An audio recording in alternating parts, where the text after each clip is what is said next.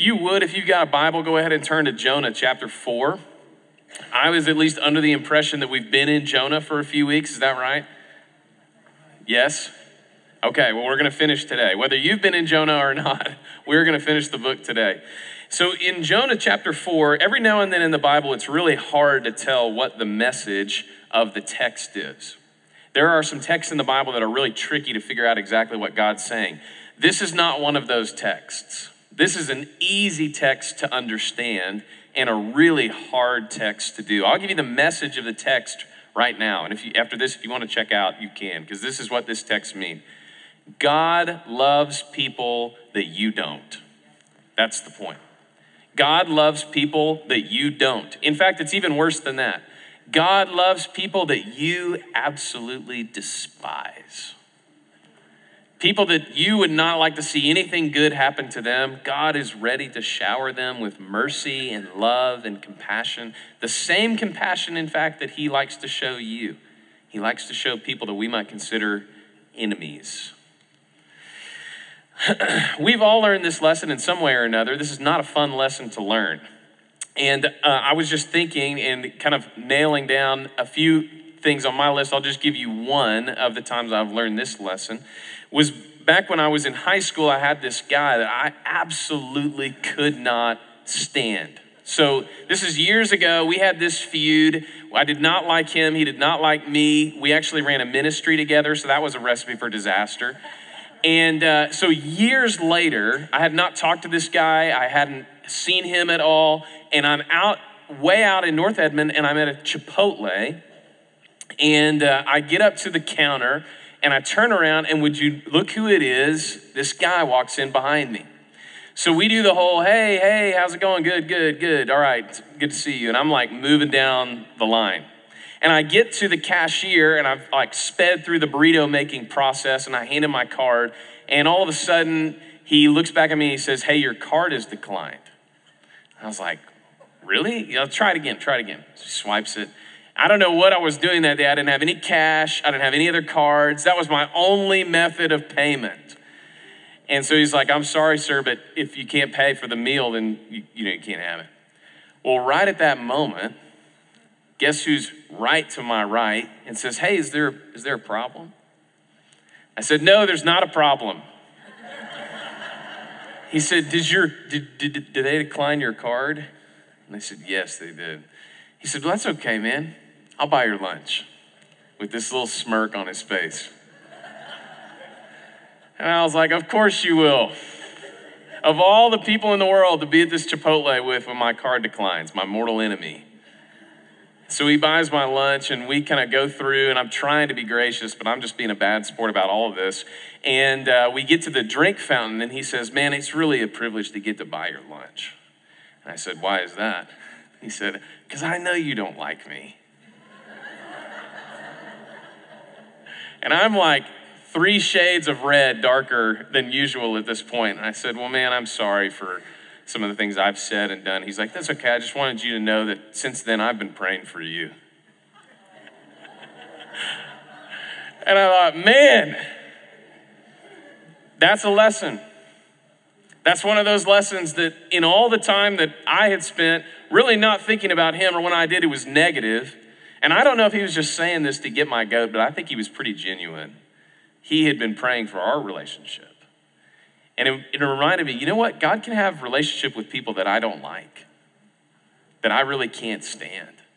And in that moment, I was learning the lesson that Jonah was learning in chapter 4. That sometimes God surprises you, not in a good way, in a way where you realize that God is extending the same kind of care and love and compassion to other people that he extends to you, but it makes sense when he does it to you, but then you turn around and hate it when he does it to somebody else. That's the Jonah inside all of us. So Jonah is one of the more famous stories in the Bible, and it's usually talked about as Jonah and the whale. The most famous part of the story, Jonah gets swallowed by a big fish, and then he gets spit out and he goes to Nineveh. But chapter 4 usually gets left off. You don't see chapter 4 very much at Vacation Bible School. Instead, what you see is the Ninevites repenting. But actually, the point of Jonah is not the Ninevites repenting. It's what the messenger of the Lord does in response to that. So Jonah, just a little bit of a recap. Jonah is a prophet of the Lord. He's probably the most successful prophet in the history of Israel. He does everything wrong. In fact, we don't see him be obedient one time in this book. Eventually, he does go to Nineveh because he's forced to by Feix. But when he gets there, he doesn't even preach the message that God gave him to preach. In fact, you've got to wonder about this guy's credentials. How did Jonah get to be chosen to be a prophet? He doesn't show very much promise. I wonder where he placed in his class at prophet school. 2 Kings 14:25 gives us the only other mention in the Old Testament of Jonah, and it's talking about in the days of the kings of Israel. It says, and Jonah, by the mouth of his servant Jonah, he predicted that Israel's border would extend from Lebo Hamath as far as the Sea of Arabah, and it tells us that he is from Gath Helfer, and his dad is Amittai. No useful information.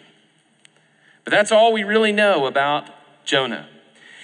Until we get to the book of Jonah, where we see him be disobedient, swallowed by a fish, goes to Nineveh, and then he preaches this sermon. I wonder how long this took. Yet 40 days and Nineveh will be destroyed. That's it. That's the whole sermon. And I wonder sometimes, what do you think the tone was here? Do you think it was a proclamation, an excited proclamation, like 40 days and you guys are toast? Or do you think maybe it was sarcastic? 40 days, this place might be destroyed. I kind of think it might have been a whisper. 40 days, Nineveh will be destroyed. But don't tell anybody. It's hard to know. All we do know is that Jonah was being as resistant to the Lord as possible. And then the Lord did something amazing. It's helpful, if you read Jonah from start to finish, it's helpful to envision Jonah written as a play, written as kind of a drama. And the way that Jonah has put this book together, the way that he's telling this story to us, goes in pretty nice and neat scenes. In fact, you could do this as a play really well because the text gives us stopping and starting points. And so we're going to start our story today in scene 4. Scene 4. Enter Jonah angry. He prays to the Lord, "O Lord, is this not what I said when I was yet in my country? This is why I made haste to flee to Tarshish, for I knew that you are a gracious God and merciful, slow to anger, abounding in steadfast love, relenting from disaster. Therefore now, O Lord, please take my life from me. It is far better for me to die than to live." Scene.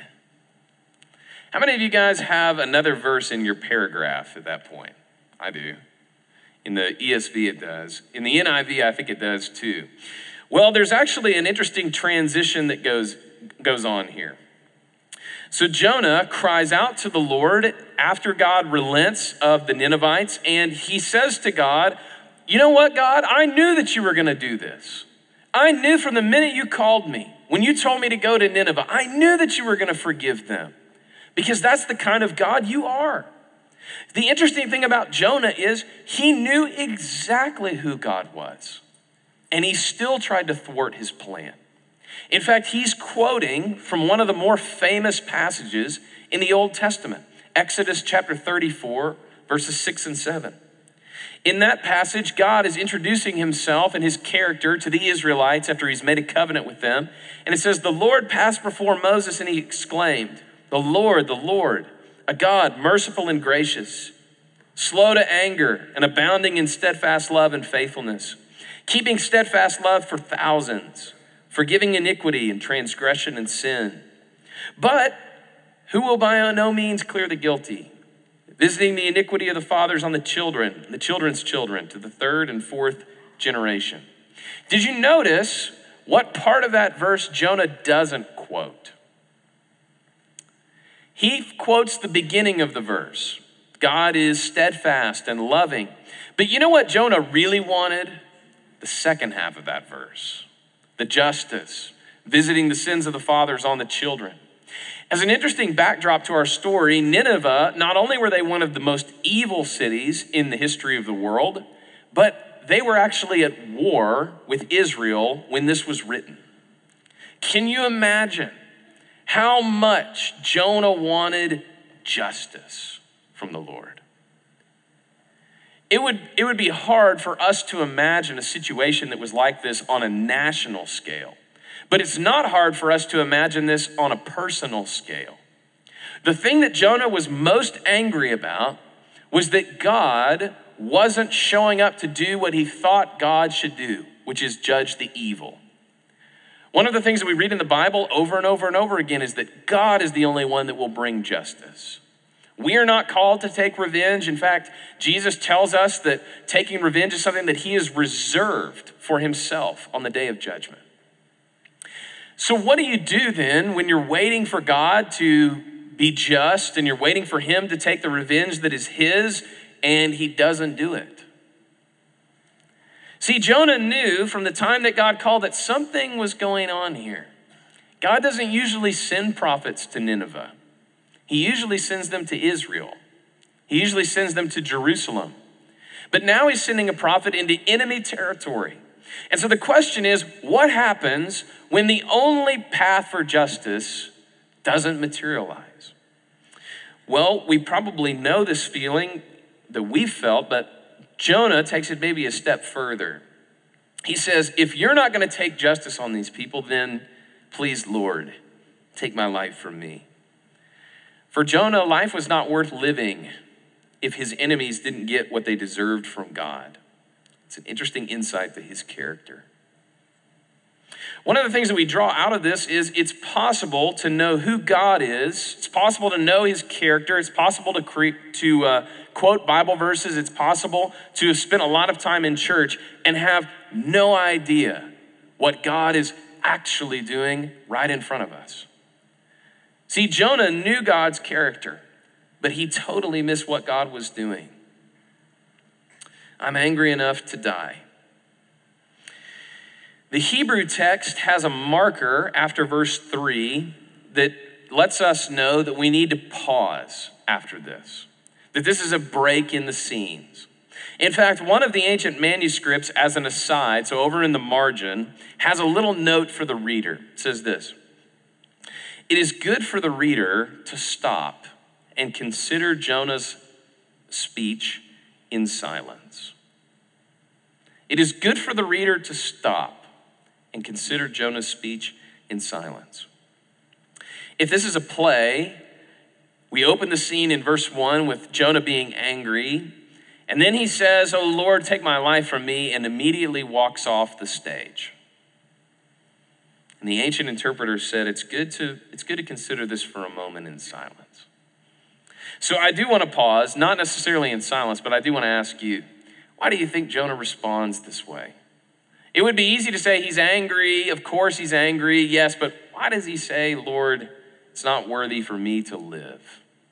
Take a moment at your tables and consider this, throw out some ideas. Why do you think Jonah responds this way? Why do you think he says, if you're not going to do that, then I don't even want to be alive anymore? Take a minute and consider that, and then we'll finish the text.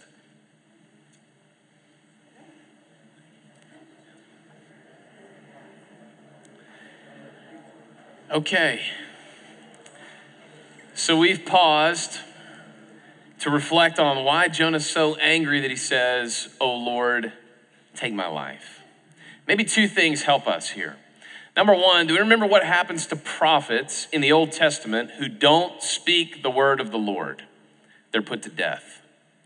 They're put to death. If you speak against the Lord, Deuteronomy 18 says, you shall be put to death in Israel. So can you imagine the reception that Jonah's going to have when he goes back to Israel? Secondly, how would you like to be the prophet who was known for converting Nineveh? How would you like to go back to Jerusalem where they know that Nineveh, our mortal enemy, was going to be destroyed, but Jonah went over there and now God stayed his wrath? Way to go, Jonah. Jonah thinks that his ministry and his life are over. They're over. because of what God has done. This is why it's so interesting the way the next scene begins. So scene 4 ends. Jonah is despairing of life. There is no future for him. And then in verse 4, and the Lord said, God was not done with Jonah. God's not done with Jonah. Just because he thinks that he has failed as a prophet, just because God did something that he didn't expect, just because the people that he hated the most now has been exposed to him, that he didn't have the attitude that he should have had, that he didn't know God the way he thought he did, God's not done with Jonah. The Lord said, do you do well to be angry? It's almost like when you have a child who's really mad and you're holding back a laugh and you say, does it make you feel better to be angry? It's almost like God is inviting Jonah back in and he's joking with him a little bit. And God really yanks his chain here in a minute, but he says, how's being angry working out for you? How's the sulking going? So Jonah goes out of the city and he sits down to the east of the city and he made a booth for himself there. You know the interesting thing? After all of this, Jonah thinks maybe something's still going to happen. He thinks maybe there's a chance that a Sodom and Gomorrah thing is going to happen and sulfur is going to fall down. So he says, I want a prime spot just in case. Jonah sits down and he sat under the shade till he should see what happened to the city. Now the Lord God appointed a plant, some kind of gourd, and made it come up over Jonah so that it might be a shade over his head to save him from his discomfort. There's a really interesting play on words that's going on here. It's hard to see in the ESV, and I think it's hard to see in the NIV as well, but in the Hebrew, there's a little play on words going on here. So that word discomfort and the word angry in verse 1 of chapter 4, and the word about Nineveh in verse 3, in chapter 3, is all the same word. It's all the same word. It can actually be translated as evil. So Nineveh is evil. Jonah is, and they have a verb for this, whereas we don't. Jonah is eviling. He is angry. He is eviling. And then God appoints a plant to shade him from his evil. God appoints a plant to bring Jonah out of his discomfort. And so Jonah is exceedingly glad because of the plant. But when dawn came up the next day, God appointed a worm that attacked the plant. And so it withered. It's interesting. Another thing that we see throughout this whole book is the action of God. God appointing a plant. God appointing a worm. God, the picture in Hebrew is God rears back and hurls a storm onto the sea when Jonah is in the boat. God appointed a worm. It reminds me of a Winston Churchill quote. He says, "We are all worms, but I believe that I am a glowworm." This would be a true glowworm, appointed by God, a worm used by God to do his will. He comes and he eats the plant, and when the sun rose, God appointed a scorching wind, and the sun beat down on the head of Jonah so that he was faint, and he asked that he might die again. Jonah is so fickle. But God said to Jonah, "Do you do well to be angry for the plant?"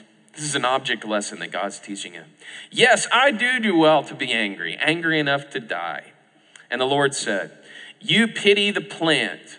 You have mercy," the Hebrew says, "on the plant, for which you did not labor, nor did you make it grow, which came into being in a night and perished in a night. And should I not have mercy on Nineveh, the great city, in which there are more than 120,000 persons who do not know their right hand from their left, and also much cattle?"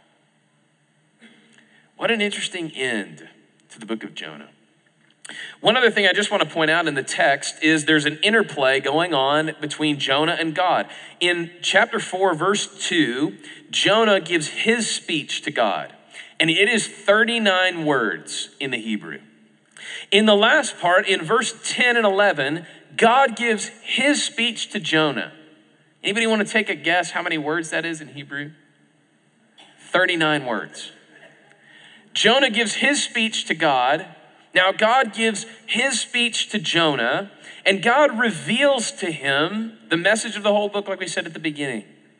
I care about these people, even if you don't. Now, one of the interesting features of this book is it is one of only 2 books in your Bible that end with a question. There's only 2 books of the Bible, Nahum and Jonah, that end with a question mark. And this is really significant. It ends with a question to preserve the tension of the book. In fact, what it's doing is it's asking the reader to answer the question. It's almost one of those choose your own adventure kind of books, or one of those where you have to fill in the end of the story. In this text, God is asking all of us questions. The same question that he asked to Jonah is 100% applicable to our lives today. So what questions does God want us to answer in the story of Jonah? Well, I have 3 of them that I included on your note page as we bring this thing to a close. The first question that Jonah has to come to grasp, and one that we need to grapple with, is, do we see God as the God of all people or just our people? Do we see God as the God of all people or just our people? You know, it's interesting in the New Testament, Jesus refers to Jonah. In Matthew chapter 12, verse 38, he says, Matthew tells us, then some of the scribes and Pharisees answered him saying, "Teacher, we wish to see a sign from you." We want to see a miracle from you. And in verse 39, Jesus answers them. He says, "An evil and adulterous generation seeks a sign, but no sign will be given to it except the sign of the prophet Jonah. For just as Jonah was 3 days and 3 nights in the belly of the great fish, so the Son of Man will be 3 days and 3 nights in the heart of the earth." And then, this is where we usually stop. The sign of Jonah is not the resurrection. The sign of Jonah is not the resurrection. The sign of Jonah is what happens after the resurrection. Then the men of Nineveh will rise up at the judgment with this generation and condemn it. For they repented at the preaching of Jonah. And behold, something greater than Jonah is here. What he's saying is, after the resurrection at Pentecost, which we're about to celebrate, the Gentiles are going to hear the gospel and repent. And what Jesus is saying is, you Pharisees and scribes who know the scriptures, who study it, who oppress people for not doing it, you guys are totally missing the point. Do you remember on Pentecost, Peter gets up and he speaks to the Jews, and God adds thousands of people to the church, and the church begins to spread. And do you know who the ones that are the most angry about it are? The Jews. The ones who are supposed to be the Jonahs. They're supposed to be the ones who are a light to the world. They're supposed to be the ones who were revealing what they know about God to the nations. But instead what they were doing is concealing what they know about God because they don't like Gentiles. And the message for us out of that is pretty easy to apply. God has given you a mission. 2 Corinthians chapter 5 says that your role as a believer, and my role as a believer, is to be an ambassador for Christ. It's easy to be an ambassador for people that you like, for people of your own country, but that's not where you send an ambassador. You send an ambassador somewhere else, somewhere outside of your people, to relate with other nations and other people and different cultures, people that don't look like us, they don't talk like us, they don't think like us. Our job, the sign of Jonah, is that we would be sent to people that are nothing like us and see them repent and come to know the Lord. Just look at Jesus' disciples, and we see that this is true. This was an odd group of guys by any standards. You got Simon Peter, he's a fisherman, uneducated. You have Simon the Zealot, he's kind of a modern day terrorist. He probably would have been a pretty rough looking guy. Their sect, the things that we know about them is they were pretty easy to identify. They conducted all kinds of small guerrilla warfare attacks on Romans and people that they were against. Then you have Matthew, the tax collector, who's educated and wealthy. He had sold out his people Israel to side with Rome. He's the kind of person that Simon the Zealot probably wanted to attack. And all of these guys are following Jesus around. It's a little microcosm of what the church is supposed to look like. The question for us is, do we think that God is just the God of our people or the God of all people? Is he just the God of the likable, similar people, or the unlikable, different people? We live in a culture that fits the description of Nineveh perfectly. He says, and this is so true. Verse 11, one of the descriptions he gives of Nineveh is these are a people that don't even know their right hand from their left hand. Now, this doesn't mean that the people of Nineveh were stupid. It means that they were morally bankrupt. It means they don't even know what's right and what's wrong. And he says, do you think I don't have compassion on people like that? Our temptation most of the time, or at least for some of us, is to see people who are doing the wrong thing and want God to punish. But what God's saying is, look, I've got a whole group of people. They have no idea what's right and what's wrong. Don't you think I should have compassion so that they might know what's right? Is God the God of our people or of all people? Secondly, are we vine-centered or God-centered? Are we vine-centered or God-centered? Did you notice how quickly Jonah's disposition changed when the vine grew up? It was almost as if Jonah was so much more pleased with what God could give him than he was with God himself. Have you ever wondered, reading the story of Jonah, how great your spiritual life would be if you would just hear from the Lord like Jonah did? It's something that Jonah totally looks over. It's like he's sitting there excited about the plant, and we're sitting here being like, you get to talk to God in like an audible conversation. You know exactly what he's saying, and you're excited about the plant. But Jonah would look at us and say the same thing. You get to go before the Lord at any moment. You have the Spirit dwelling within you, and you're interested in the trinkets that the world can give. It's a condemnation for us. Do we get more excited spiritually when we get the gifts of God or when we get God? Is our spiritual life going like this based on the things that God gives us from a worldly perspective? See, for Jonah, God knew exactly what it would take to make Jonah happy. Not God, just a vine. Just some shade, just some temporary physical relief is all it would take for Jonah to be happy. And it's a question for us. Are we vine-centered? Do we love God's gifts more than we love God?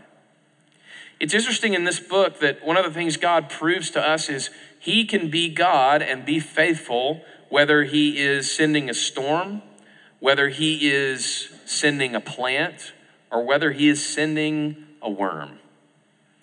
It's most difficult to be pleased with God when he sends the worm, if we're honest. But nothing in God's character changes. Do we love God's gifts or do we love God? Thirdly, when we hear from God, do we react like Jonah or like Nineveh? When we hear from God, do we react like Jonah or like Nineveh? In Eastern Europe, about 350 years ago, in Poland and in what was then Bohemia, they had a tradition, and this was fascinating. I looked this up. I didn't have time to put a picture on the note page, but if you just Google it, you'll find it. They had this tradition of making pulpits that were the shape of a whale with its mouth open. So if you guys have ever been in older churches that, they don't have pulpits like we do where it's kind of an open air stage and then you have a pulpit. Instead, they have a pulpit that sits up a little bit and you walk up the stairs behind it and usually has a little covering. Well, they would make these in the shape of a whale so that the pastor, when he's preaching, is literally preaching from the whale's mouth. And it was an interesting thing that happened. Every week, as the pastor was going to bring the word of God, he would go behind the pulpit and he would walk up the stairs that were the whale's tail, and he would come out of the belly of the whale and stand and present the word of God to the people. They got something really right when they designed their pulpits that way. We are all Jonah. We've come from the belly of the whale, whatever that belly of the whale was for you, that rock bottom moment, that turning point, that time when you cried out to God and surrendered to him. We've all come from the belly of the fish, and we're here to tell you about it. That's the Christian life in a nutshell. That's the sign of Jonah, is that we would speak as those who have been in the belly of the fish. I'm going to mention to Marty that we might think about a whale pulpit, maybe in the chapel. But there's something they got really right. Do we hear the word of the Lord like Jonah, or do we hear it like the Ninevites? Are we sensitive to it? That this is a word from God. Look at what he did with his messenger to come and speak this to us. Jesus rose from the dead. And if you know what's good for you, you should repent. You should believe. Look at what God did to him. He can do the same for you. We are all Jonah, and we're all Nineveh. We hear the word of the Lord, and we have a choice. Will you repent? Will you be sensitive to it? Or will you be selfish with it and keep it for the people that you think should hear it, when God is actually the God of all people? Let me pray for us. Father, thank you for your story of Jonah. Lord, what you did through him, what you're doing through us. Lord, we thank you that we can see this story and learn a lesson that we've all felt before. Lord, the tension that comes when you do things that we don't expect, or things we don't want. Father, thank you for the reminder that you have plans in the world and you love people that are not even on our radar. Lord, help us to be faithful this week. Lord, help us to see you as a God of all people. Lord, to open our eyes maybe to the blind spots or the people that we come into contact with every week that we think maybe are too far away for you to save, or people that we wouldn't even want you to save. Lord, use us to speak into their lives. Lord, help us to have a heart like the people of Nineveh. Lord, your son says that he gave a sign of Jonah that people far away would believe, and that's us, Lord. Remind us of that each and every day. Lord, we lift up this time we get to spend studying your word this morning, gathering as a people to worship you. Lord, we thank you that you are our God and you gave us your son, Jesus. It's in his name we pray. Amen.